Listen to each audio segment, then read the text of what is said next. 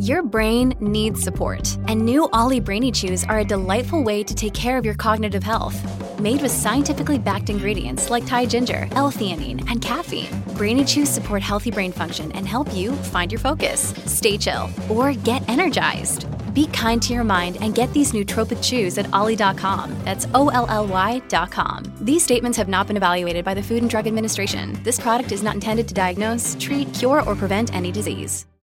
Hello, everybody. This is Marshall Poe. I'm the editor of the New Books Network. NBN listeners like to read books and buy them. So we thought we'd tell you that right now, our friends at Princeton University Press are having a remarkable site-wide sale. You can get 50% off books, including ebooks and audiobooks, with the code 50, F-I-F-T-Y, at checkout until May 31. You can save some real money on Princeton University Press books. I encourage you to go there and check it out. Welcome to the New Books Network. As we emerge from a period of government-mandated lockdowns and as threats to free speech multiply, we would be wise to re-engage with the work of a seminal thinker on the subjects of liberty, freedom, and non-domination. We can do so most effectively by reading the 2022 book, Completely Free, The Moral and Political Vision of John Stuart Mill by John Peter DiIulio. Mill, 1806 to 1873, for all his influence on fields such as philosophy and political theory, has detractors aplenty. Conservatives consider him lukewarm on religious liberty and even slightly hostile to religion generally, and a proto-hippie in his partiality for ideas about experiments in living. For their part, progressives aren't wild about Mill's emphasis on virtue and personal character. Libertarians distrust Mill's embrace of the state when employment of it, in Mill's view, fosters harmony and a feeling of security among the populace. Crucially, for our discussion today, all of Mill's critics seem to agree that much of his thinking is hard to follow, and that he will say something in an essay or book that very much conflicts with what he says elsewhere. DiIulio's book dissects the many critiques of Mill's social and political thought and argues that Mill believed that society should aim for zero tolerance of arbitrary power and strive for the promotion and preservation of individual freedom. Given recent debates over personal freedom and bodily sovereignty issues such as mandatory mask wearing and vaccination, and the Dobbs decision overturning Roe v. Wade, there could hardly be a more opportune time to drill down into Mill's writings on the various forms that domination can take. For example, domination is infantilization, domination is uncertainty, domination is diminution. Does Mill speak to us today, or is he a relic of the Victorian age in all his earnestness and lofty thinking? DiIulio's book is a strong argument for Mill's relevance and continuing appeal.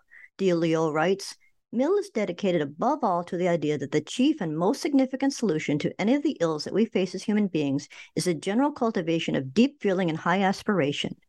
We learn how Mill managed to free himself of the mechanistic aspects of Benthamite utilitarianism in favor of a richer vision of human happiness that was friendlier to intellectual autonomy and love of the arts, while simultaneously demanding of the individual the pursuit of virtue and good character.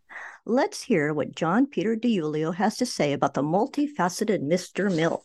Hello, everyone. My name is Hope J. Lehman, and I am one of the hosts of the New Books Network. I am talking today with the author of the 2022 book, Completely Free, The Moral and Political Vision of John Stuart Mill by John Peter DiIulio.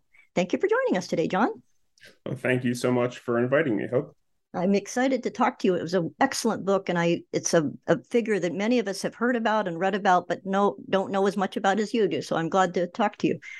I'd like to start out with the title of your book. First of all, let's start with the words completely free. Is that a phrase of yours or Mill's or what?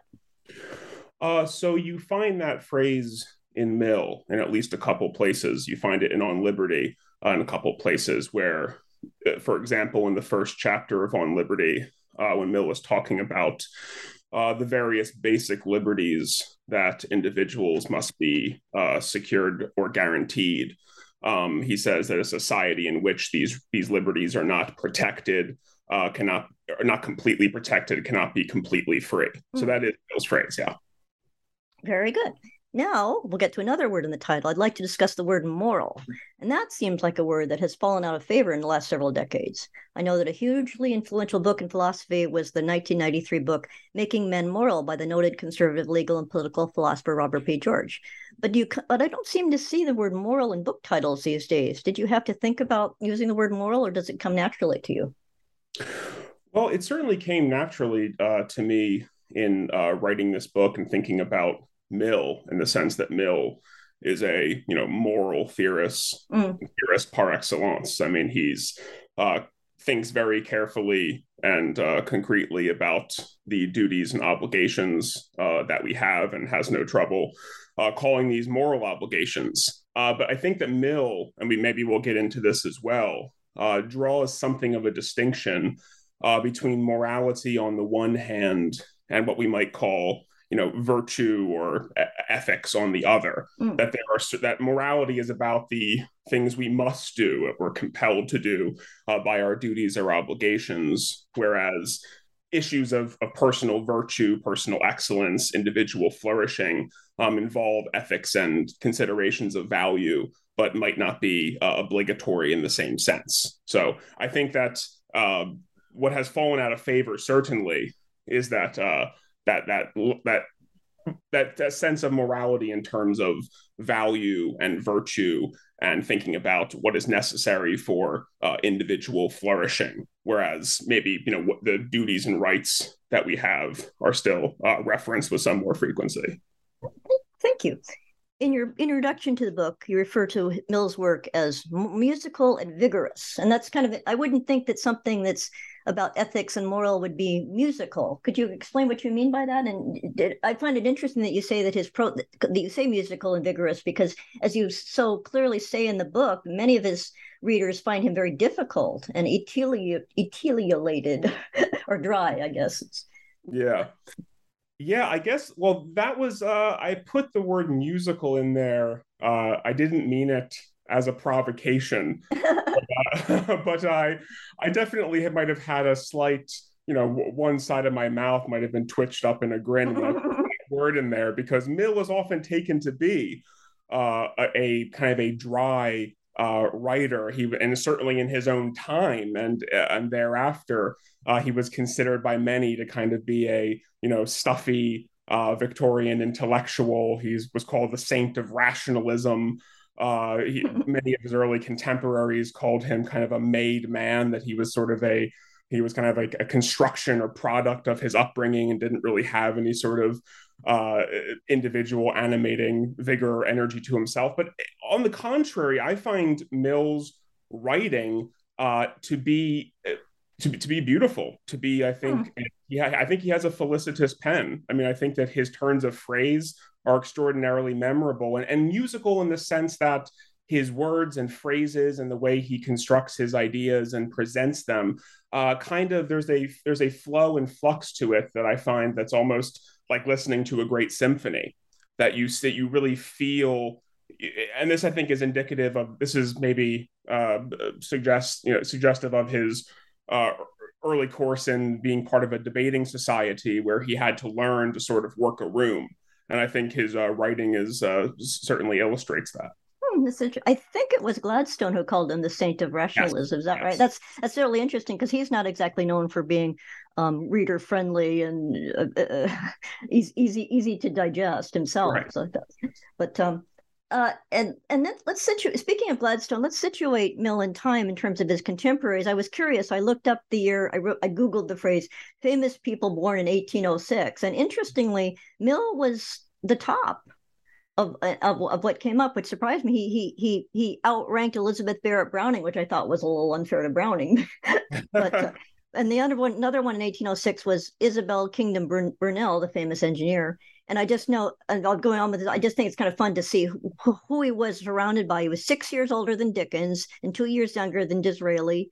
Could you give us a background on what was happening in British society that Mill was reacting to in his writings?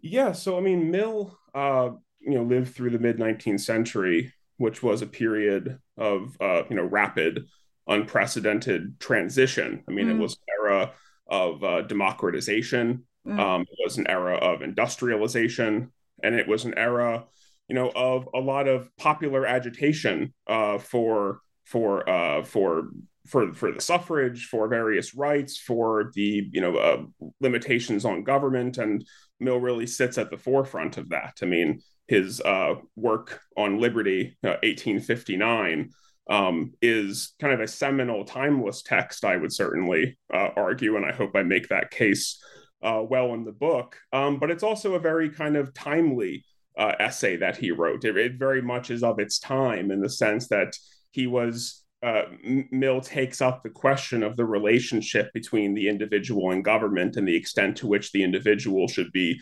preserved from societal and governmental interference. And that becomes a more pressing issue in Mill's time because he also this is the influence of Tocqueville upon him, certainly, and Mill came to a lot of these ideas himself as well. He was concerned that he was concerned that we were moving toward a kind of flattening mass society, and that democratization, while a good, I mean, Mill, I think, certainly saw democratization as something positive and to be valued, that it had certain unique danger that posed certain dangers and risks that had to be accounted for philosophically. And that, obviously, and on liberty, that's the concern of, not, governmental interference, certainly, but also social interference. The censoring eye of the demos being, I think I phrased it in the book as Mill was concerned about the individual existing in a kind of reverse panopticon, where the individual sits at the center of the social prison, encircled by the monitoring masses. And so that concern, is very much at the heart of On Liberty, and I think of a lot of Mill's work. Yeah, how would you connect him to cancel culture in that respect? Because I thought of when you wrote in the book about the idea that he was very concerned about public pressure on the individual, and there's certainly a lot of that with the mob mentality and all of that. But at the same time, there's a reverse phenomenon in American society that, in a way, and you also say in the book, fascinatingly too, that he made the point that if you could be, people could, if you were judged, just calling out someone for immoral, what you consider immoral behavior, you're considered a blue nose and a prude and a oppressor. How would Mill regard our own time in that respect? I think I say in the book that, that Mill, I think I phrased it as our illiberal tribalism that we see coming from a lot of different directions, that he would regard it with a mixture of horror and resolve. Mill, interesting. Mill was certainly not a defeatist. This is interesting too, because Mill is often caricatured by certain critics as being kind of a, rationalistic, kind of progressive thinker. And while he certainly had certain kind of hopes and ideals and a vision of a future society and future ways of organizing society that he wanted to move toward, he was very much a rooted, grounded realist. It was for him, his moral and political vision, as I say in the subtitle, was just that. He was gazing toward a horizon that we have to walk toward, oftentimes iteratively, taking 3 steps forward, 4 steps back, 5 steps forward. So he was very much, he had a kind of realistic view. But I think he would definitely regard the tendency of, he would see in cancel culture a kind of domination of the individual by society, that the fear of speaking one's mind and thus being in some way punished by society, such that one becomes something of a social pariah. That really yokes the mind for Mill, and that fear that is exercised over the mind, Mill would readily discern and predict, as seems to be the case, that individuals will self-censor and not speak out and have a fear of speaking against any particular reigning orthodoxy, whether left or right. So Mill would be horrified, I think, by what is called cancel culture, but it would not be surprising to him. And it would not be, he would see it as something that is, utterly predictable when a society is if a society does not have a strong moral liberal ethos, and if a democratic society lacks a strong moral liberal ethos, that's kind of what predictably results from Mill. It's interesting. I don't want to bring in his personal life too often, because I can do that to the detriment of his ideas. But to me, it seemed, as I was reading and as you were speaking just now about his own resolve, that in his own relations with his future wife, Harriet Taylor, that he was seeing a woman on the side, and people would say to him, this is really going to damage your reputation. You're treading on thin ice here. And he was just adamant. He would just reject that. And as it turned out, it didn't seem to harm him at all. But it was interesting that he just utterly rejected any concern about that. Although it's not like he trumpeted it either to the world too. So he kind of lucked out in that respect. And yeah, I mean, certainly, I mean, it cost him in the sense of his personal relationships. I mean, and part of this, I'm not going to, psychoanalyze Mill necessarily. I'm not, perhaps not qualified, but, he was very, as you're right, he was very adamant about the relationship. Certainly after Harriet's husband passed, and their relation, and they were seeing each other before that, having meeting and talking and having what we would refer to as dates, before her husband died. But after he died, it became a public fact that they were what we would call an item. Mm-hmm. And his family, before her husband died and afterwards, his siblings, questioned him, chided him in certain ways. And I mean, he responded quite angrily. I mean, he basically, by the end of his life, he had basically cut himself off from his immediate family. He had lost a lot of his early utilitarian, philosophical, radical friends like John Roebuck. I mean, he had lost some certain friends, and he knew that he was an object of kind of gossip and that people were kind of speaking about him behind his back. And I think while he certainly bore up under it and didn't allow it to affect the way he was going to live his life, it definitely, to a certain extent, isolated him from others. By the end of his life, his intellectual and social correspondence and interactions, I think, had diminished to a large degree. Oh, that's interesting. Yeah, I mean, he spent really the last years of his life just kind of living out his life writing. He spent some time in Parliament, but his only sort of his contact was with his stepdaughter, Helen, and that was basically kind of the main relationship and consolation of his later life. Well, I should make clear that he said there was nothing improper about his seeing her. In terms of intimacy, yeah. I shouldn't accuse him of being an adulterer, because he doesn't seem right. He makes very clear in the autobiography that the relationship was platonic. Yeah. But speaking of him bridling against societal pressures, another fascinating thing in your book was that he did not go to like so many of his contemporaries. Most of his not most of them, but many of his intellectual interloculators were Oxford and Cambridge men, whereas because of the fact that he was not a member of the Church of England, and for religious tests, he was not allowed to go to Oxford or Cambridge or any university except attending lectures at the University of London, I believe. And that, could you talk about the fact that, do you think that benefited him, or did it isolate him further socially, because he didn't have a cohort of young male friends that he might have had at college? And yeah, I mean, he goes into this, in his autobiography, and in, there are great biographies of Mill as well. Richard Reeves' biography, Victorian Firebrand, is just fantastic, and talking about Mill's early life on this front. I mean, Mill, it was interesting. Mill, started out very much isolated by his father from society. His as is well known, and kind of among people who read and study about Mill in the 19th century, his education was an experiment, basically, kind of a rigorous experiment, which the 20th century philosopher Isaiah Berlin called an appalling success.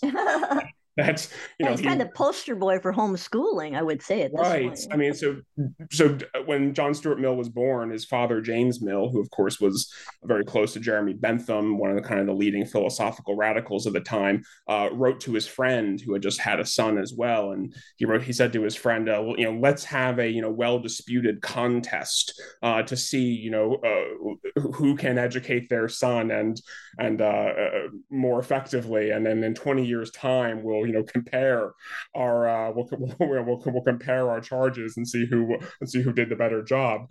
And of course, this is unfair if you imagine that John Stuart Mill may have had a natural reservoir of ability and intelligence that is that's right. that far outstrips the regular person. Even his photographs look like this walking brain. Oh yeah, well that's what he was, he even says, though, and this is kind of interesting. He says in his autobiography that he went through this rigorous education under the homeschooling of his father, James Mill. He was reading Greek and Latin by the time he was 6 or 7. He was had devoured. He was more well read at the age of 10 than most of us, any three of us, are in our entire life. And when he first started entering society and kind of taking trips, and he visited.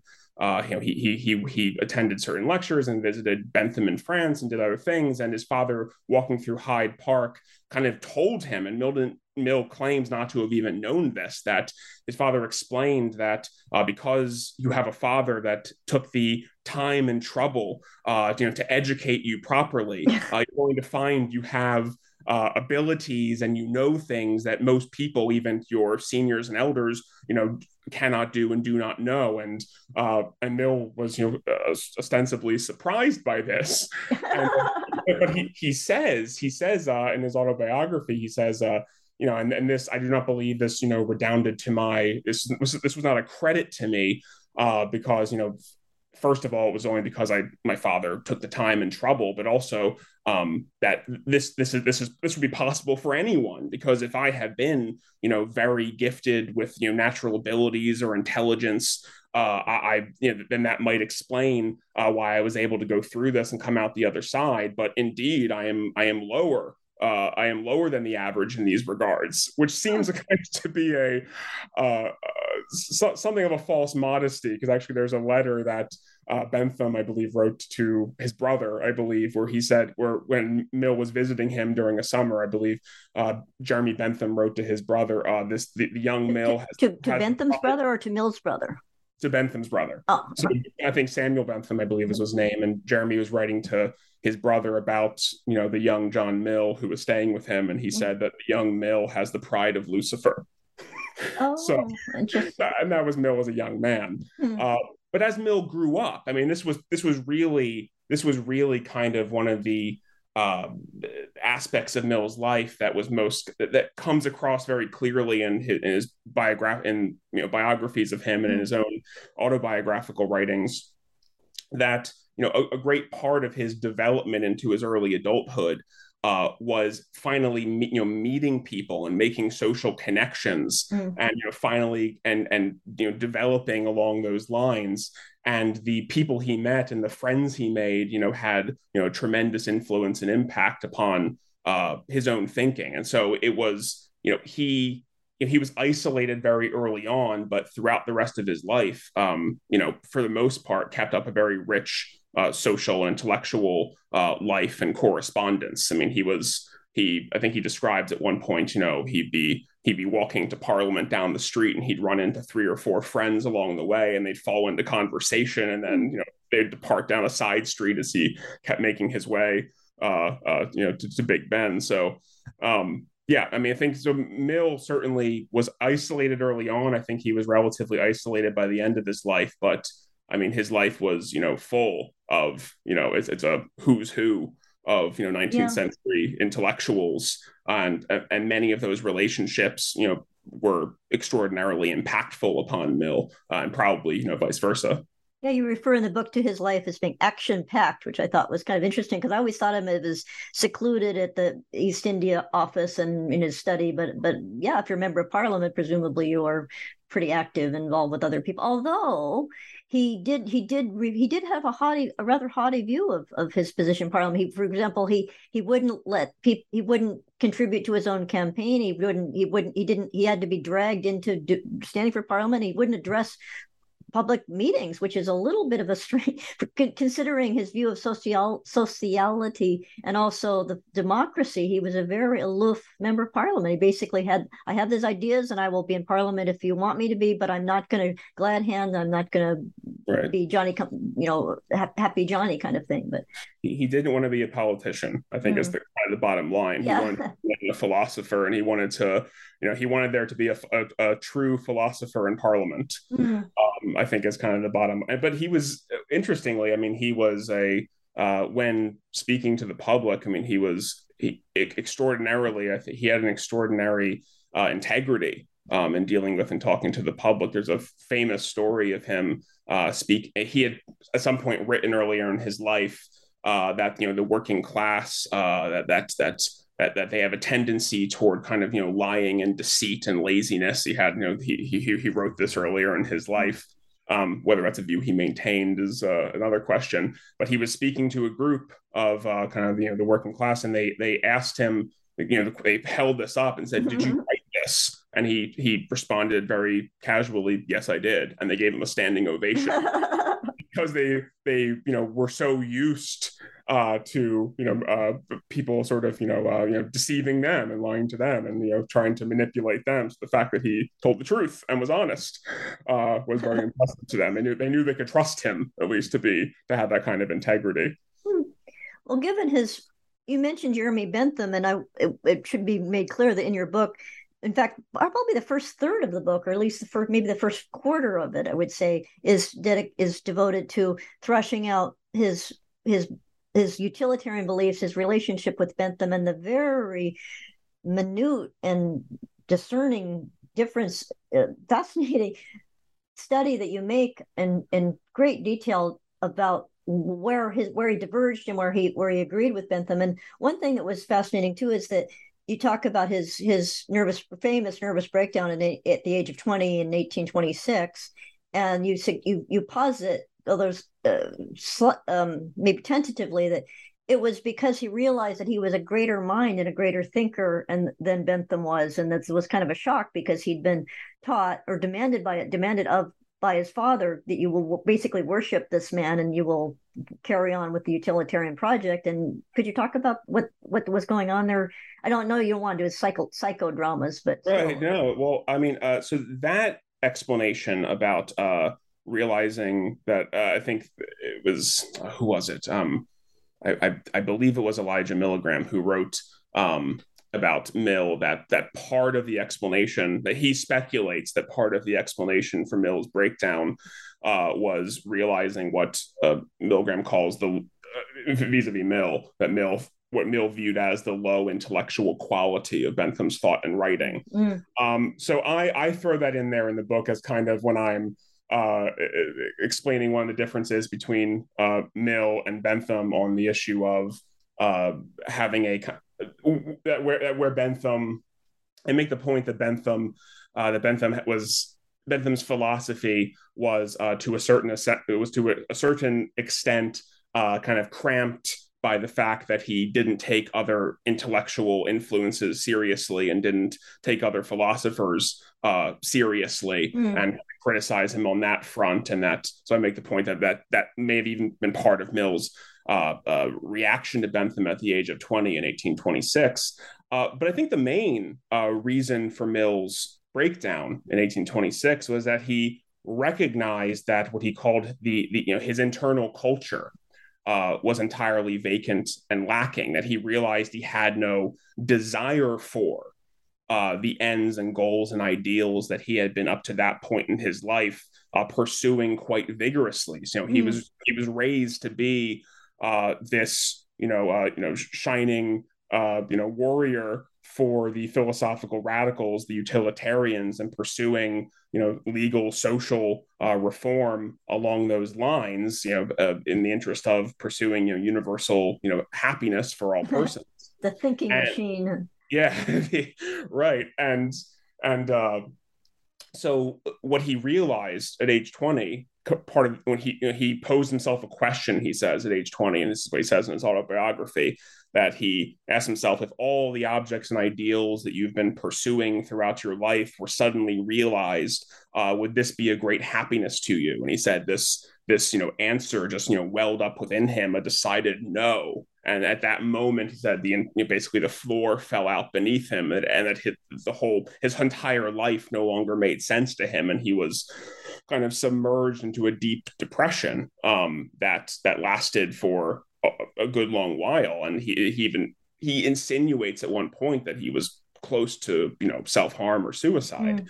And this is often interpreted by Mill scholars to be kind of the origin of Mill's break with Benthamism, where Mill suddenly realized that he did not endorse or agree with Bentham's philosophy. But I don't actually think that's the case. I think indeed what Mill again was realizing here was that he had no desire for these ends, the internal culture that basically allows us to see, to observe and experience the objects, ends, activities, and goods we pursue with a sort of pleasure that propels us toward them. Looking at a potential good, activity, end, object, thinking of it with a certain pleasure, thinking of the idea of it, seeing the idea of it as pleasant, because we have a strong internal life that allows us to do that. That was entirely lacking in Mill, because he believed that he basically had this emotionally barren upbringing, that where he was just kind of this walking brain, as you said, and hadn't developed his emotions, his feelings, his sentiments, all those things that make not only life possible and the development of life possible, but indeed worth living. And so you make the point in the book too that he, as you say, inner culture, that his salvation was reading poetry and Wordsworth. Right. Fascinating. Right. So basically he says that it was through the discovery of Romantic poetry, particularly Wordsworth, where he started to basically engage in a kind of self-remedial education that had been lacking in his early life. That he developed feelings, emotions, sentiments, and started building up a much richer, more complex, deeper, more nuanced way of thinking and feeling and seeing that had been absent before. Because his father, the utilitarians in general early on, but certainly his father had a very low view of poetry. He basically considered it to be a waste of time. And Jeremy Bentham said that poetry is prose where the lines fall short of the end of the page. That was basically his view of what poetry offered. And so that was basically absent. That kind of the education in poetry, music, all everything that cultivates the feelings and sentiments was largely absent from Mill's early life. Yeah, when you talk about when you use that phrase that his writing is musical, when he talks about the cultural inner life, is he definitely was quite moving and making clear that he wanted everyone to have a deep cultural, rich intellectual life. And I was curious, I wanted to know what his pastimes were, so I looked up, and apparently he was a passable pianist and an amateur botanist, so that was kind of interesting. About he was very much self-cultivation, but that was very Victorian. He wasn't necessarily unusual in that, was he? I mean, most Victorians were very well-rounded, at least the wealthy were. But he is very much I think a man of his time and station in that way. I think the great love of his life, certainly, botany was one of his pastimes, music, of course, but he just loved nature. He loved natural scenery. He loved going into the country and, he would walk for 10-20 miles a day sometimes when he was out in the country, and just loved breathing in that. And he early on, when he was visiting the country early on in his life, when he started to develop start developing that internal life that had been denied to him early on, he regarded the countryside and nature as where the soul can breathe deeply and freely, that the mind expands in those circumstances. He's channeling Wordsworth again. So absolutely. And it's actually interesting that his love and passion for words, it was so personal for him that he he in his debating society, he debated his friend John Roebuck on the relative merits of Wordsworth and Byron, and basically Roebuck, when he was speaking on behalf of Byron and in opposition to Wordsworth, was reading passages of Wordsworth and dismissing them with a scoff, trivializing it, basically, treating it as kind of sentimental drivel.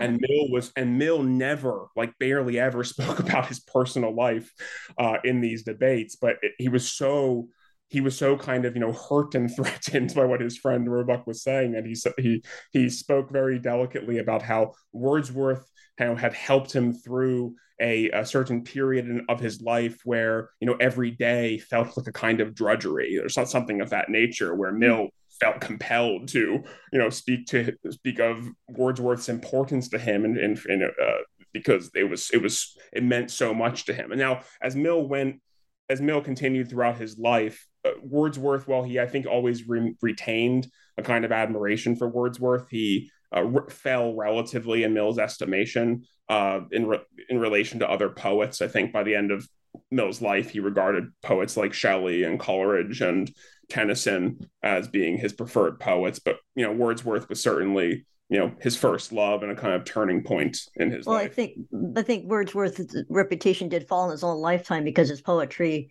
by some standards, was not as passionate. I don't know if it was any less good. That's debatable, but it was certainly, and he became more conservative, and maybe Mill didn't go for that aspect of him. Well, it was actually interesting because Mill met Wordsworth at a certain point, and he came back to his, I forget which friend he was talking to, but he was like, he was delighted and kind of like he was in the state of kind of agitated euphoria, having met one of his heroes, and he spoke about how and this is kind of a point in Mill's life where all these other influences were rushing in upon him, which made his early kind of course and utilitarianism seem very kind of dry and negative in comparison.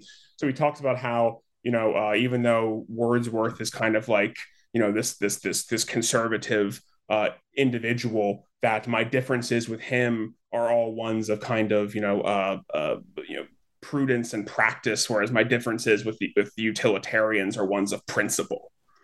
So he actually, interestingly, and this is again early on, so he may not have maintained that view throughout his life, but early on, he not only fell in love with Wordsworth's poetry, but Wordsworth's whole kind of, his vision sort of resonated with Mill to at least a large extent at that point. That's interesting. I love the fact that the poet's name was Wordsworth. That's almost too perfect a surname for a poet. But you mentioned John Roebuck. You don't mention him so much in the book. Is that because he was? You mentioned a little bit about him, that there was a break, but you didn't go into much detail. Is he a significant influence on Mill, or? And he's kind of a forgotten figure. I don't think most people know about John Roebuck. Yeah, Roebuck is for those who pay attention, who know a lot, I guess, about the 19th century British life. He would be remembered to a certain extent, but I guess I don't mention him as much in the book, just because I didn't want to bring in Mill's biography more than I had to. I really wanted to focus on the texts, and kind of my mindset was like, if I was like on a deserted island and these books, if I had never heard of Mill and his books washed up on the shore, what would I make of them? And that's kind of the mindset that I went into it with. Of course, I referred to obviously Mill's intellectual background, his differences with Bentham, and referred to his autobiography. It referred to his biography when I thought it could help to further elucidate or illustrate or shed light upon his philosophy. But I guess if it wasn't necessary to refer to his own personal life, I tended not to. Well, I promise in the rest of the interview, I'm looking at my questions in my hand, and most of them are about his ideas rather than his life. So I will get now into the abstruseness part of his life. On your reading of Mill, and you talk about his own intellectual influence and his greater reading than Bentham, how would you say that Mill is like Aristotle and unlike Bentham? And how is Mill like Bentham and unlike Aristotle? Yeah, excellent. So, I guess throughout the book, what I tend to do, certainly, I think throughout the book, but certainly through the first couple chapters and even into the third chapter, is kind of use Bentham as a foil for Mill. That like where Mill goes can be defined in relation to how he criticized and broke away from Bentham. So for example, in Mill's value theory, so this is kind of the sort of the where it all begins for Mill. The first principal question of his practical philosophy is, what is intrinsically valuable? What is the good? What is the summum bonum, the greatest or highest good? So for Bentham, answers that question as pleasure, right? So that's agreeable feelings or sensations, agreeable mental states, one might say, is kind of the alpha and the omega of life. It's the raison d'être of life. It's the only thing of intrinsic value. All other things are means to pleasure, and that pleasure is to be evaluated or measured purely quantitatively. So things like the intensity of the pleasure, the duration of the pleasure, that having more pleasure rather than less in a quantitative sense is what happiness is all about. So if the ultimate good, if what we're all seeking is happiness, happiness is pleasure, and pleasure is to be measured quantitatively. So as many people might know, Mill first, disagrees with this in the sense that he introduces a qualitative dimension to pleasure. So he says that pleasure is not merely to be measured quantitatively, it's also to be measured qualitatively in terms of the kind of pleasure it is, that there are higher pleasures and lower pleasures, and that higher pleasures, are of the mental variety or of the human variety or appeal to our higher faculties, whereas the lower pleasures can be relegated to being about mere sensation, kind of a mere sensuality. Now, the trouble this causes for Mill, of course, philosophically, and that you can't pick up a book on Mill's utilitarianism without running into some version of this issue or question. How can Mill introduce a qualitative dimension to pleasure without giving up pleasure as the end of life, or what is called hedonism, altogether? Isn't it, what makes one pleasure higher than another if it's not either it being more pleasurable in a quantitative sense or it having some kind of quality, feature, attribute, nature to it that makes it, higher or better than pleasure, that is appealing to some standard that cannot be reduced to a sort of hedonism. Now, I argue in the book that, qualitative hedonism, I don't think is conceptually incoherent in the way a lot of Mill's critics want it to be, but that nonetheless, Mill does indeed break away from hedonism, and that Mill's introduction of quality cannot be reconciled with a hedonistic view, that he does indeed move away from Bentham's hedonism. But then the question, of course, then becomes, so what sense are we to make of Mill referring? So he does refer in chapter 2 of Utilitarianism to pleasure as the end of life.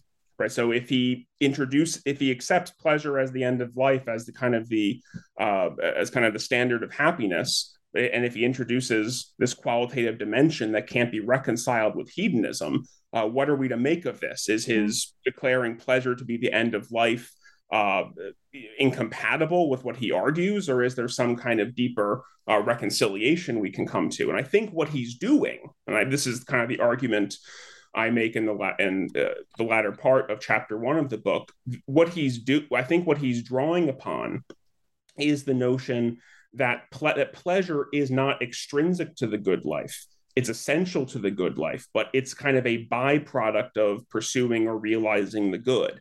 And pleasure, in order for something to contribute to one's happiness, pleasure has to supervene upon the good or activity that one is pursuing or engaged in, such that, I do something for its own sake, taking a walk, going to the opera, playing chess, and these goods and activities can be intrinsically valuable and intrinsically worthy in the sense that they appeal to and engage our higher faculties in activities that kind of have a certain, quality or feature or attribute that make them desirable. But that doesn't contribute to the good life for Mill. And it's not just engaging in those activities themselves. We have to derive pleasure from that pursuit, from those goods and activities, that they have to be pleasing to us. So the reason that Mill, I think, can indeed coherently claim pleasure to be the end of life is that the goods and activities that are going to appeal to different individuals are going to be different. And of course, this is getting into, on liberty and his theory of individuality, that if the goods and if pleasure needs to supervene upon the good, but if the goods that appeal to different individuals are going to be different, then indeed we can talk about, pleasure as being sort of the, that's kind of that's sort of, that's the sign or signal, right, that for a particular individual that they're realizing their particular happiness, because they're not engaging in a good or activity that appeals to this or that some other individual. They're engaging in a good or activity that appeals to them, and thus they derive pleasure from it, and thus they can live happily. And that's I think that's Mill takes that notion of pleasure being intrinsic to the good life, but being what supervenes upon the good. So pleasure is ultimate, it's essential, but it is not itself what the good is. The good is the activity of the higher faculties in accordance with the higher pleasures, and pleasure has to supervene upon that activity for happiness to be realized. Well, speaking of the ultimate good and virtue, and we discussed Aristotle, can we now discuss the other big A, which is Aquinas? Is there any evidence that Mill read Aquinas at all, or and was he influenced? I think there's a slight reference in your book to natural law. How did Mill have any relation to natural law thinking? He's cited by Robert P. George occasionally in his public speaking, but mostly about Mill's ideas on liberty and free speech rather than philosophy. Is there a connection at all between Mill, and how was he regarded by conservatives, other natural law thinkers, and other conservatives? Right. Well, so to get to your first question, I don't recall there being any place. I don't recall Mill referring to Aquinas in any kind of constructive way where, I'm not sure there's any evidence that Aquinas was an influence upon Mill, or that Mill read Aquinas very closely. I could be wrong about that. I don't recall that. But I think they're but in that Aristotelian kind of Thomistic tradition of kind of the good life, being that that in both of those cases, right, that pleasure supervenes upon the good for both Aristotle and Aquinas, there is a kind of resonance there. The other question about how conservatives relate to Mill or regard Mill, I think the key distinction to make is that there are the reasons that conservatives typically think or imagine they have for taking issue with Mill, and the reasons that they actually have or ought to have for taking issue with Mill. So typically, right, if you look at kind of conservative critiques of Mill, we can go down the line that his value theory begins with hedonism, but and ends up with a kind of that's the start of his value theory, and it kind of the summit of it is a kind of self-aggrandizing antisocial kind of atomistic individualism. So in his moral theory that he was while again modified and different from Bentham in various ways, he was a consequentialist. He was a Benthamite consequentialist. In his liberal theory with the harm principle, that he's drawing the strict dichotomy between the individual and society. He's offering us a libertarian radical principle of non-interference. I was just going to say that I did find it confusing as a reader to not of your book, but of Mill's thinking, that he would talk about the individual being paramount, individual liberty, but also he said, and if you're free, you will have more time to make society better, and that it's so. Could you explain to listeners the seeming I interrupted you. You were doing it actually, but the contradiction between sociality and the individual is the center. Right. Saying there, so what I was leading up to was that, I'm those, sorry. oh, yeah, that's fine, that's fine. All those reasons I just listed for conservatives taking issue with Mill are reasons they might think or imagine they have, but I don't think that those criticisms, I don't think, are true to Mill, even remotely. I don't think he was a hedonist. I don't think he gives us a kind of self-aggrandizing, atomistic, antisocial individualism. I don't think he was a Benthamite or even really a consequentialist. I don't think the harm principle is kind of a principle of radical non-interference. So those are all. I think Mill can be kind of can be acquitted on all of those charges. But there are other reasons we might get into that conservatives might take issue with Mill. But to get to the question you just asked about individuality and sociality, so I think for Mill, right, I think this is his rejection of psychological egoism, which he's often been accused of being a psychological egoist or a psychological hedonist. In fact, I think Mill places strong kind of co-equal emphasis upon individuality and sociality as being part and parcel of the good life, and both we have to both develop the individual and social aspects of our nature in order to be a fully developed, well-rounded, happy person. That we have to. That it's not just about. He defines one of the again this the critiques that come of Mill often come because people are Mill sounds one way in a certain setting or a certain text because he's responding to a particular problem or answering a particular question or speaking to a particular concept like individuality, and leaving the other half out, even though he's not contradicting it or devaluing it. So, for example, in On Liberty, he says, the only freedom that deserves the name is pursuing our own good in our own way. Now, that sounds like a very kind of, self-referential, individualistic statement. But that to Mill there is just defining, the individual side of happiness. But we can't, but part of, but pursuing our own good in our own way does include all of the, social values and social desires we ought to have, and also excludes harm and harming others and harming society, which as I read that in chapter 3 of my book, for Mill is in the most basic sense, harm for Mill is a kind of injustice, that we can't act unjustly toward others. But the reasons I think the reason why I think if a conservative was going to take issue with Mill, I think the place to do it, the place where you're going to have the most traction and where you can really press Mill, is on his refusal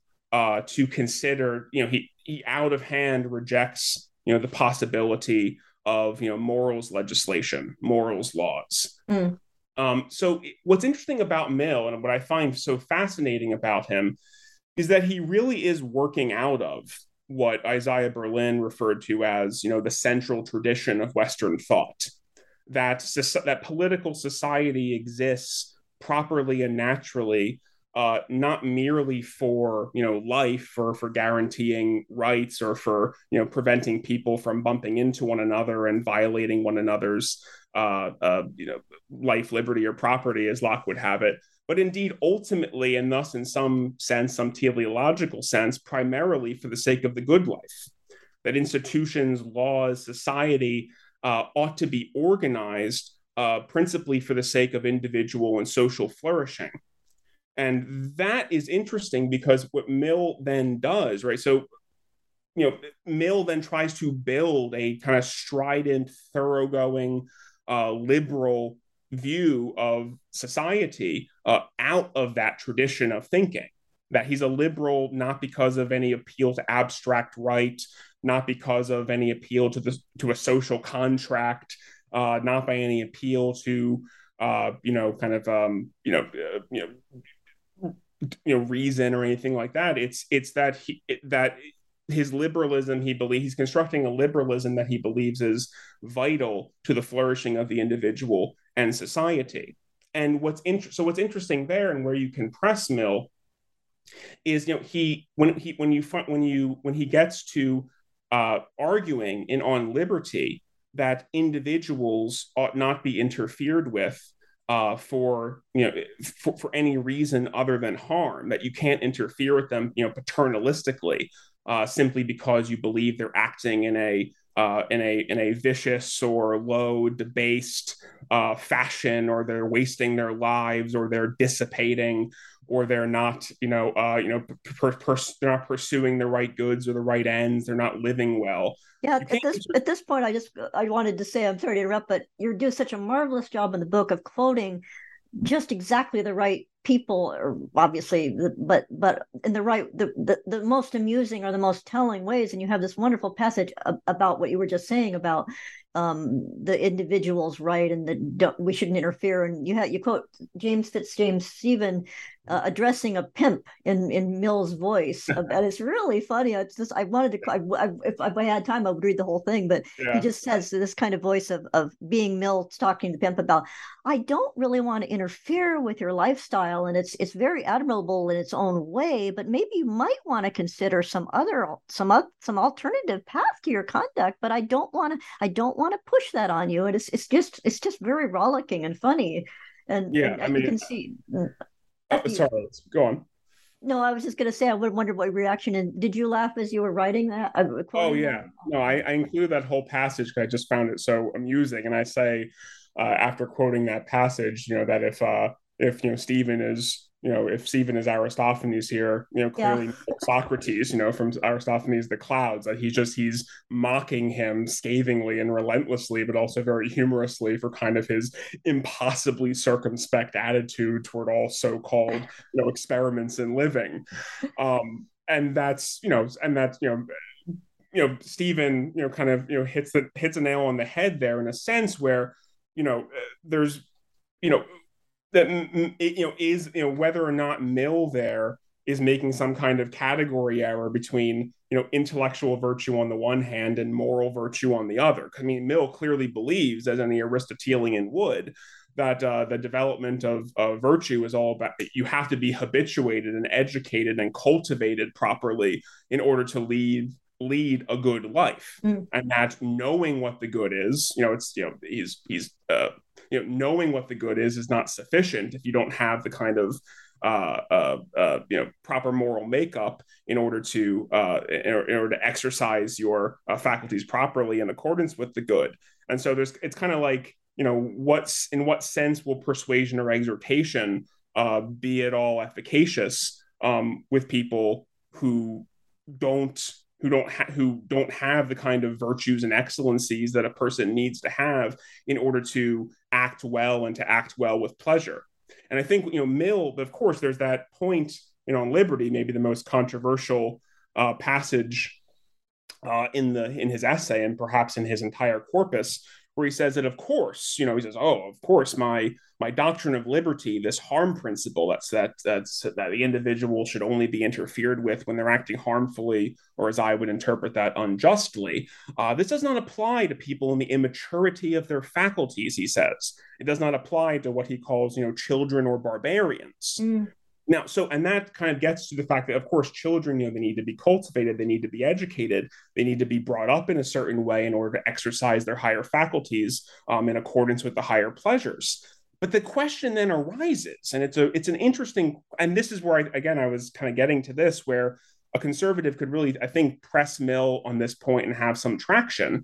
That what about if we're just positing that theoretically, that's true, that let's just follow Mill for the sake of argument, that his doctrine of liberty does not apply to individuals in the immaturity of their faculties. Okay, well, that then applies, as he says, to, barbarians, which, ostensibly Mill would say, exist in, lower states of society, certainly not Britain, but as he was, but other places out there, and this of course applies to children who exist in lower and higher states of society, right? So children if you have a society, you're going to have children, but he doesn't really. But what about those, barbaric or childlike adults that exist in a higher state of society? what about those individuals, those individuals who have obtained, the age of reason, but who are still in the immaturity of their faculties? This is, whatever we want to say about that, whatever arguments, outside of Mill we want to make about that, for Mill, theoretically, this is a really interesting issue, because his basic response to this, right, is like, well, he says in On Liberty, if society allows, individuals to grow up mere children, society only has itself to blame.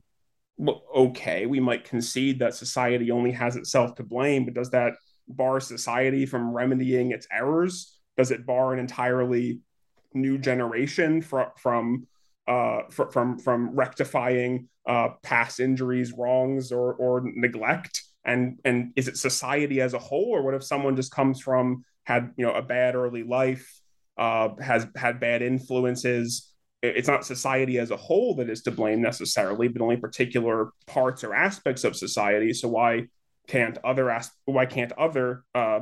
parts of society step in when the individual is clearly dissipating, or clearly acting in a vicious or low debased manner? And that's, theoretically, for Mill, is a real question. And he kind of, there's a sense in which Mill just like doesn't want to have it. Like, he just doesn't, he wants to kind of shove that issue aside and wants to push it into the shadows. And so he kind of has these that issue being, the issue being the question of an adult, not a child, in a higher state of society, who seems to be in the immaturity of their faculties. I was going to say, on that point, it's kind of funny, because you talk about his reaction regarding people as children. There's that famous quote when he was in Parliament and fed up with the conservatives. He wrote, he said, although it's not true that all conservatives are stupid people, it is true that most stupid people are conservatives. Right. He had quite a number of people that he regarded as maybe not worthy of public admittance to the public square on his level. Well, interestingly there, that's I think in Russell Kirk's The Conservative Mind, he opens the book with that quote, and sort of, so Mill is framed and cast immediately as, the great enemy of conservatism, and as being, the overflowing font of the absolute worst of, modern liberalism. But one little thing on that, because Mill, when Mill was saying that, he was referring to the Conservative Party. Oh, so yeah. He wasn't referring to like people who were who had conservative views. He was referring to the members of the other party. So he was speaking in kind of like a provocative partisan fashion. And Mill had, he kept up had a deep and rich appreciation for conservative intellectuals. So while it was perfectly understandable and irresistible for someone like Kirk to begin his book with that, and of course that line is always going to be trotted out when people need to frame Mill in a certain way, the context, I think, forgives him a little bit. That's true. I should have said it was in the midst of the debate. Oh no worries, because Mill, Mill the politician, right? Mill was a staunch member of the Liberal Party, and while he, again, his intellectual life and in his own personal philosophical views, I think you can see elements of conservatism in various ways, but he certainly politically was raring for the fight. So. Well, at this point, I just want to remind listeners that we are talking today with John Peter DiIulio, the author of the book Completely Free: The Moral and Political Vision of John Stuart Mill. And now, John, you've covered Was there anything more on that topic that you wanted to add, or I interrupt you a lot, I know. So. Oh no, it's fine. No, I just think that I guess my point there is that, like, if I don't think conservatives looking at Mill, I think it's high time, let's say, for conservatives to there's nothing wrong philosophically with bringing Mill to the table, because Mill's not a hedonist. He's not an atomistic individualist. He's not, a Benthamite consequentialist. He's not kind of a, radical libertarian. In fact, on all of those scores, I think he has views and has his philosophical output can be, that a conservative can find it not only resonant but interesting, helpful, and I think the only real point of conflict, if a conservative was going to have coffee with Mill, the point that I would urge him to press Mill on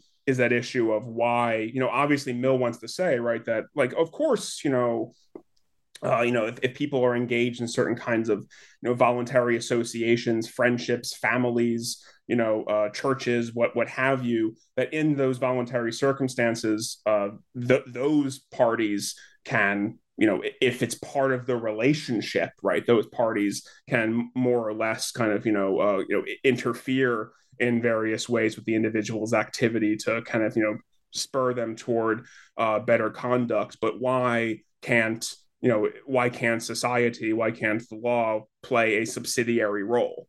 And I think that while Mill, I'm sure, could, has answers and wants to argue the point, that's where I think that's kind of the, it's not the Achilles heel, because I think Mill has strong prudential reasons for resisting morals legislation. But of course, you mentioned one of my old teachers, Professor George, who in his book Making Men Moral, he as well has very strong, he happily and eagerly concedes that there may be strong prudential reasons not to engage in morals legislation. The question is why, in terms of principle, why is it wrong in principle to consider the law or social pressure as being out of bounds to play a subsidiary role in preventing individuals from falling victim to, various vices and various kinds of activity that are contrary to individual and social flourishing.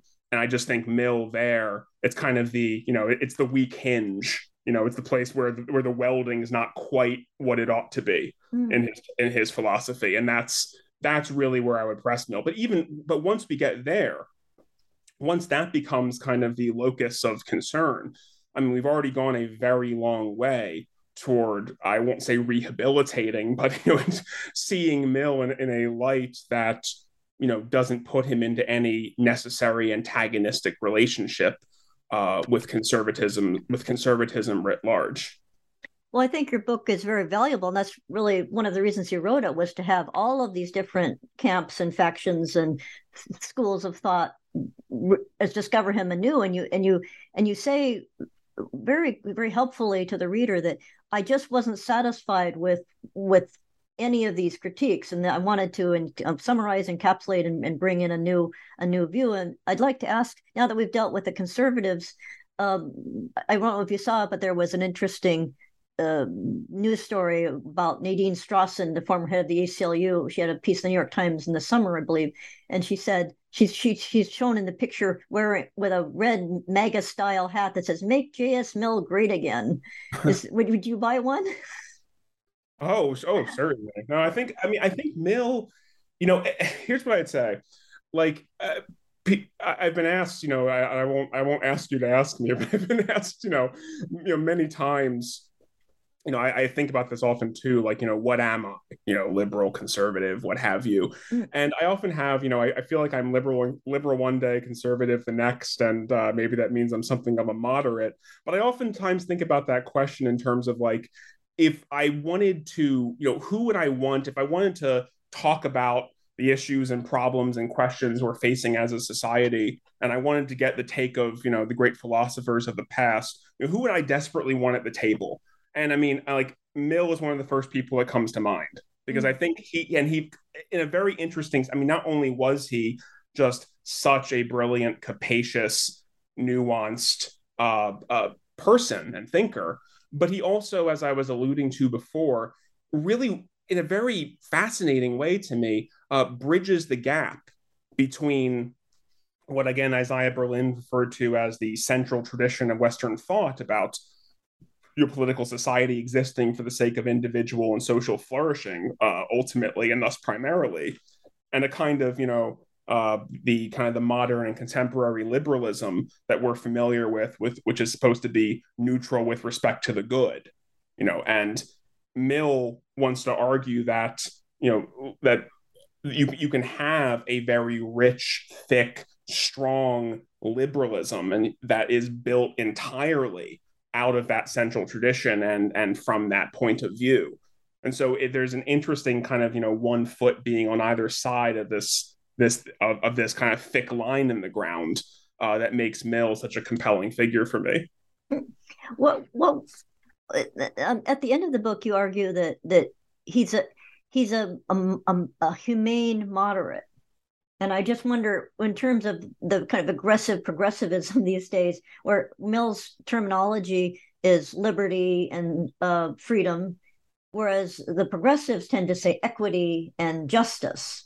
Although Mill discusses justice too, but do progressives even address him, or do they know of him? I mean, they don't really engage with him, and in fact, they might just regard him. Oh, he's just another dead white male, and also one more question in terms of he's kind of he's a classical liberal in a way that maybe Salman Rushdie would be his modern analog, or who do you think of now as being Millite on the public stage? Yeah, well, I think the first question about Mill vis-a-vis kind of the capital L left. I mean, I think that the left and progressives in general, I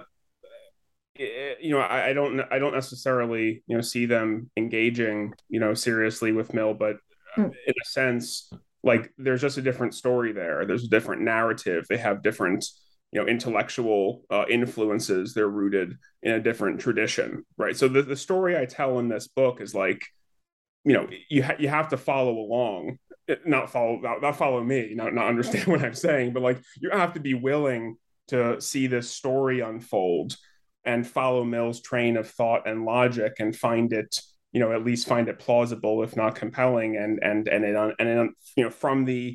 from looking at what do individuals desire in order to make them happy. Mill plants that seed and it grows into this classical liberal Republican vision of individual and social flourishing. And so that's a whole story. That's a whole narrative that is if you start from different premises, if you have a different kind of once upon a time, then the story unfolds very differently.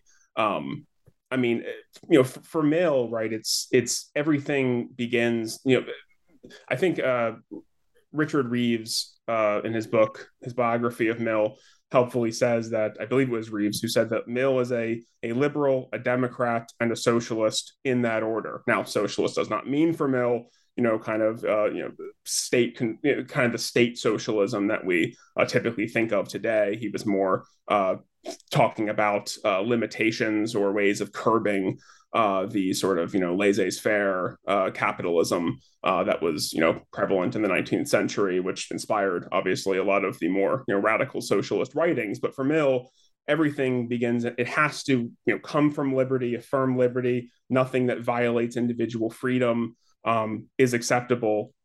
Freedom in the sense of non-domination, that kind of a zero tolerance policy for arbitrary power. That Mill would rather see the world burn than give that up. And nothing ultimately good, nothing ultimately and truly and sustainably and enduringly good can come from any other without respecting liberal justice and individual freedom. That those two values sit at the core, and even if they seem to pose roadblocks or inconveniences to making social political progress across certain dimensions, the inconvenience or roadblock they pose is only apparent. That nothing good truly can come with nothing good can truly or enduringly result that does not respect or originate in individual liberty and personal freedom. Those things have to be respected and sacrosanct if we're going to make any kind of true progress. Well, you make the point in the book that one of the most fascinating, and I wish I did left more time to go through all of them, but you talk in the book about his concept of domination, and just read some of what you had as domination, as demoralization, as diminution, diminution, as enervation, as infantilization, as trivialization, as uncertainty. And I wonder if you could pick out whichever one of those you think were really key, because it was a fascinating section of your book, and because I hadn't thought about it's as you say, it's very rich and nuanced. And are those his terms, or again, are those your terms? I mean, I kind of slapped these labels on. So what I was doing in this section, I think kind of the context here is that, so I come at the end of in chapter 4, I make an argument that, while Mill obviously, understood individual liberty to be, kind of how what we classically understand it to be, as kind of, the freedom of the individual from interference, and had various reasons for valuing it and even protecting it, that ultimately his richest, deepest concept of freedom was what we might call non-domination, which I take this from another one of my teachers and mentors, Philip Pettit, where liberty is not in those terms understood as mere freedom from interference. It's freedom from arbitrary power. Right? So it's freedom from being in a state or condition where some institution, some society, what have you, can interfere with you at will and with impunity across a certain range of interests. So kind of the model of that would be a master slave relationship, where even if the dominus or the despot who holds the arbitrary power over you is not interfering with you, even if they're benevolent, let's even say, they still violate your freedom insofar as they wield arbitrary power over you. And interferences, and on a freedom of non-domination understanding, interferences that properly are controlled by and track the general interests don't violate freedom, because they don't instantiate arbitrary power. So what I'm doing in this section is that, the question then becomes, why value non-domination? If you have a benevolent despot who gives you all the free reign you could possibly want to have, why care if they're, a dominus or a despot who holds arbitrary power, who could interfere with you if they so chose, as long as they don't? And of course, the, classic traditional answers to that is, on the one hand, well, if you're dominated, you're not secure. Your liberty is at risk of, arbitrary interference. And on the other hand, we might criticize dominate. We might take issue with domination because it is a kind of status deprivation. That it's just a, it's not to be accepted to be in the condition of a dominated party. It's undignified, what have you. To be in that kind of condition, that is for a non-axial kind of reason to be objected to. What Mill does, interestingly, I think, throughout his corpus, and this is kind of the main archaeological aspect of my interpretation, where I kind of went through and had to collect and collate various reasons Mill has for objecting to domination.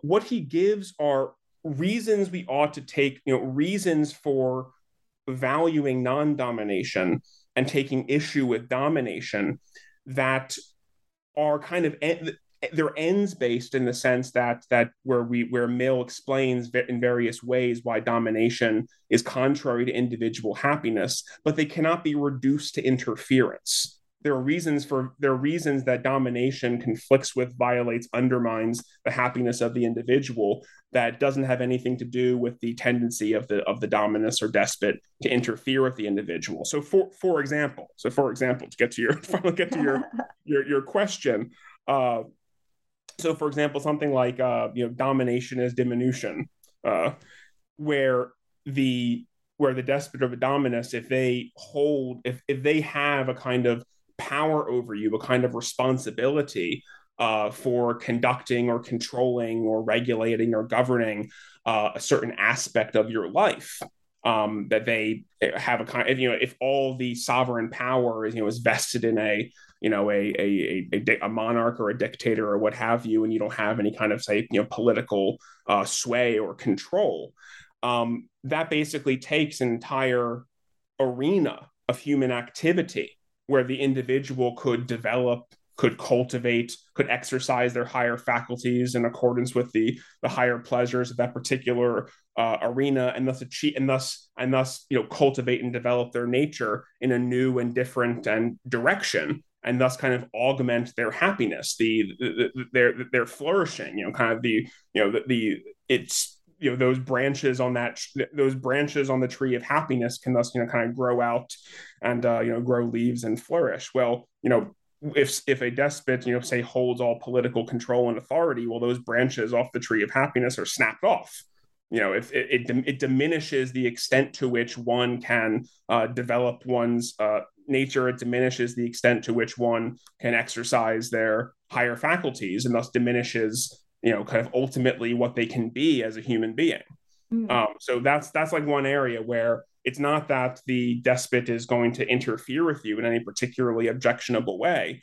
It's simply the fact that what you could as an individual partake in and have responsibility for and develop yourself in accordance with is taken out of your sphere of influence, and thus you are to that extent diminished in your flourishing. Well, I just want to say, as I read the book, that when he in the extensive discussion of his views on personal autonomy and freedom from arbitrary power, reading it in the middle of a pandemic after we've seen a lot of well-meant but clearly in some cases excessive uses of arbitrary power that didn't even make sense scientifically. I don't want to get too political, but it just seems as though people could read Mill and talk about maybe we need to rethink the use of arbitrary power in emergency situations. And I think that, can you talk about his value in that it makes us, what are we owed as citizens, and what is our, as you say, at one point, Mill would say, well, that's your own fault that you're not exercising your autonomy, and yet you have to be a responsible citizen and care for others, as so forth and so on. So he seems like the ideal thinker for so many complex debates about public health and individual sovereignty and free religious liberty, which you quote Robert George as saying he simply wasn't very interested in, even in spite of the fact that he was a victim of a lack of it. But he just wasn't. That was not something that really buzzed him particularly. Yeah, I mean, I think he does refer to, just to go off on that point for a second. He does refer. I mean, he refers to religious liberty and on liberty. I mean, he talks about how religious liberty is the one area where people have hitherto defended it on grounds of principle. He talks about later in the book about the importance of allowing for kind of religious education. So it was there, it was in the background, but he didn't see it as kind of like distinctively important, let's say, from other kinds of liberties. But to get to your point about the pandemic and COVID, I think reading Mill, if someone who takes Mill seriously, who is very invested in Mill's thought and thinks that he presents a persuasive vision of the individual and society, and the two in concert. I think there are a few reasons why such a person could be concerned with or critical of. I mean, again, I'm I'm a citizen observer of this as anyone else is, so I'm certainly no expert, but just in my own observations, a few reasons why someone could be concerned. I think first of all, in the public discussion about what to do about this as the pandemic was just getting underway, I don't think Mill would be sufficiently satisfied with the extent to which individuals kind of coveted their liberty, their true liberty. I mean, not obviously there's the kind of, I mean, Mill's not a libertarian, I don't think so. There was obviously that aspect of the conversation, but the extent to which there wasn't a sense that liberty is something more than a kind of nice thing to have. It's good while it's good while it lasts. It's good to have it. It's a nice privilege.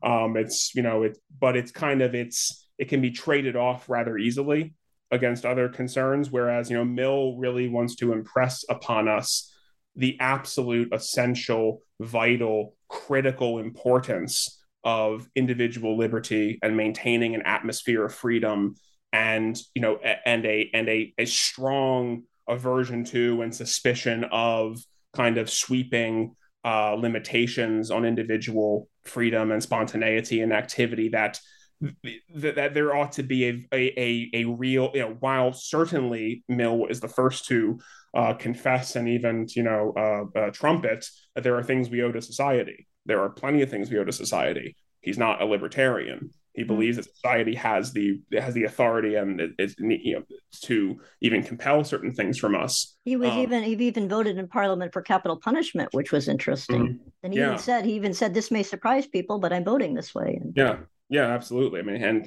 on liberty itself, he goes through various kind of positive interferences that the government can engage in, where the individual may exercise their liberty in that direction anyway, but the government can compel it for the sake of the social good. At the same time, that's always on the other side of the ledger. What that's being compared to is a real thick, strong sense of just how vital and essential individual liberty is, and that it cannot be traded off against kind of social concerns in an easy fashion. So I think that's the first thing that Mill would say, that just despite even despite the risks and threats posed by a burgeoning pandemic, that our unwillingness and we ought to feel much more uncomfortable than perhaps we do about sacrificing our individual liberty. I think the second thing on that point is that I think Mill would be concerned, and Mill would emphasize that whenever you're facing a question of individual liberty versus the promotion or achievement of some social good or the avoidance of some social harm, like, you're not facing it de novo. Like, I think that is important for Mill, that it's not that, like, every time we are facing a question, okay, should we have individual liberty or certain degrees of interference and social control in this situation, we're not choosing in that particular case for that particular case with no reference to what comes before or after it. Not only is liberty kind of the first principle of justice, and thus we need to have a kind of thick attachment to it. It also is the case that you cannot interfere for Mill without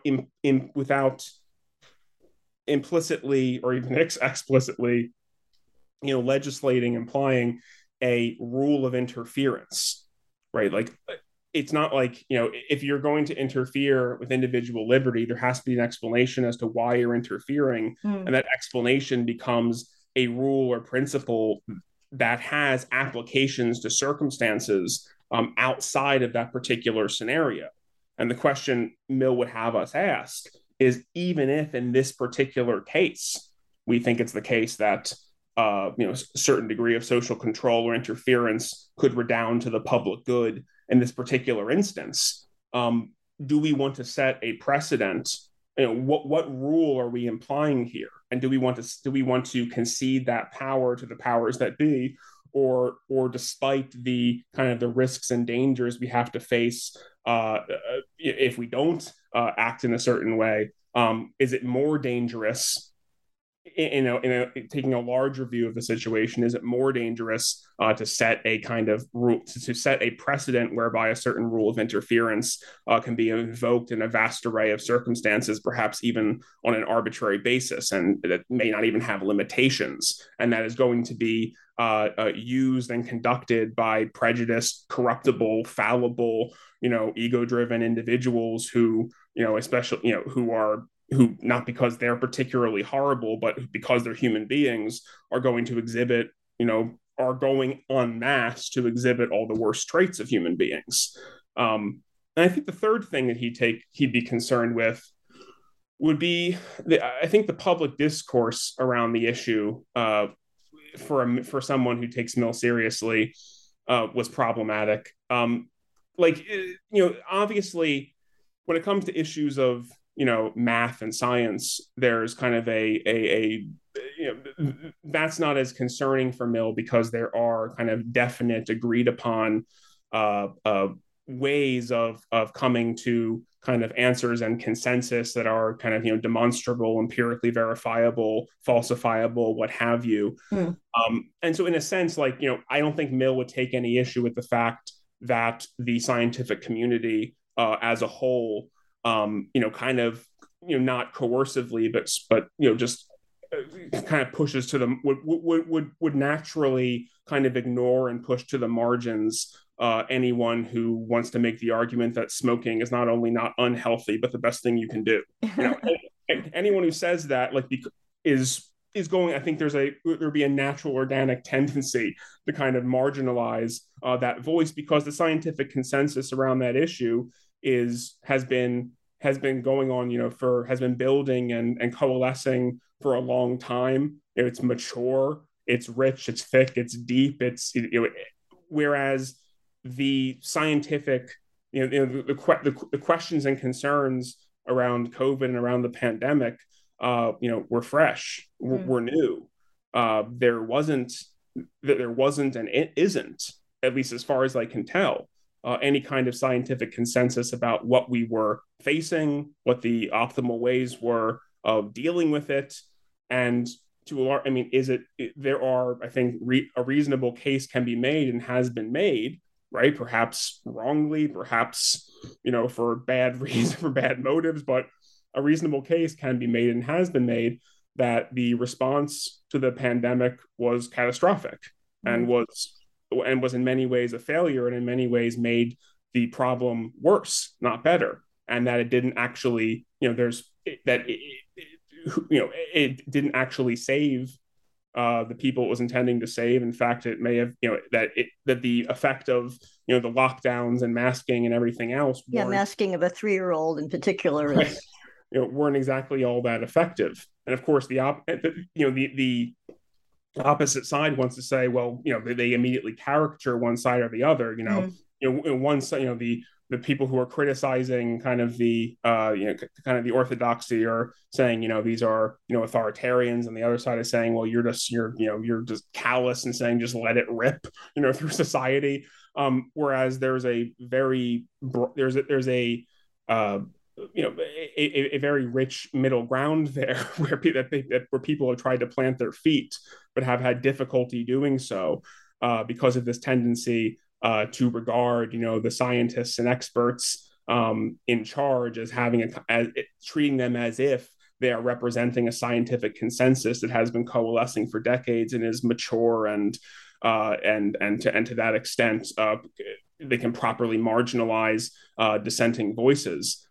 Which is just not the case. Now, if the argument, and it makes no sense to shut down speech in that regard when the issue is so eminently contested and contestable. I think Mill would see the way the public debate surrounding what we were dealing with and how to respond to it, the way that unfolded was deeply problematic, I think, for anyone who takes chapter 2 of On Liberty seriously. And I think if it is the case that the response to the pandemic was in many ways ineffectual, counterproductive, and had a vast array of perverse and unintended consequences, I think Mill would say, yeah, told you so.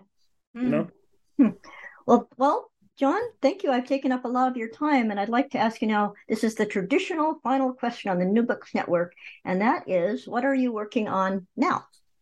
Oh, yes. Well, I am currently working on a new project.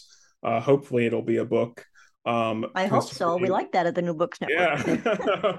Hopefully, you never want to count chickens or pages before they hatch or are written.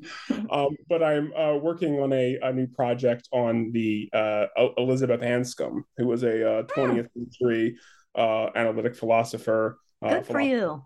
A philosopher of action, she is largely credited with kind of rediscovering virtue ethics in moral theory. And it's a project focused on her action theory as largely as it relates to the question of human freedom or free will. So sticking with the topic of freedom, but kicking it up to a more, one might say, metaphysical level. Well, that's wonderful. I think that American audiences need to know about her because she's well known in Britain, but I think less so here. So that would be wonderful. And with that, I will just thank the scholar we've been talking to today, John Peter DiIulio, author of Completely Free, The Moral and Political Vision of John Stuart Mill.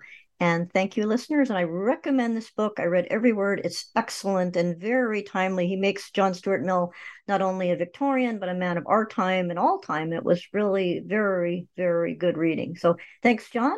Thanks, everyone. Bye-bye.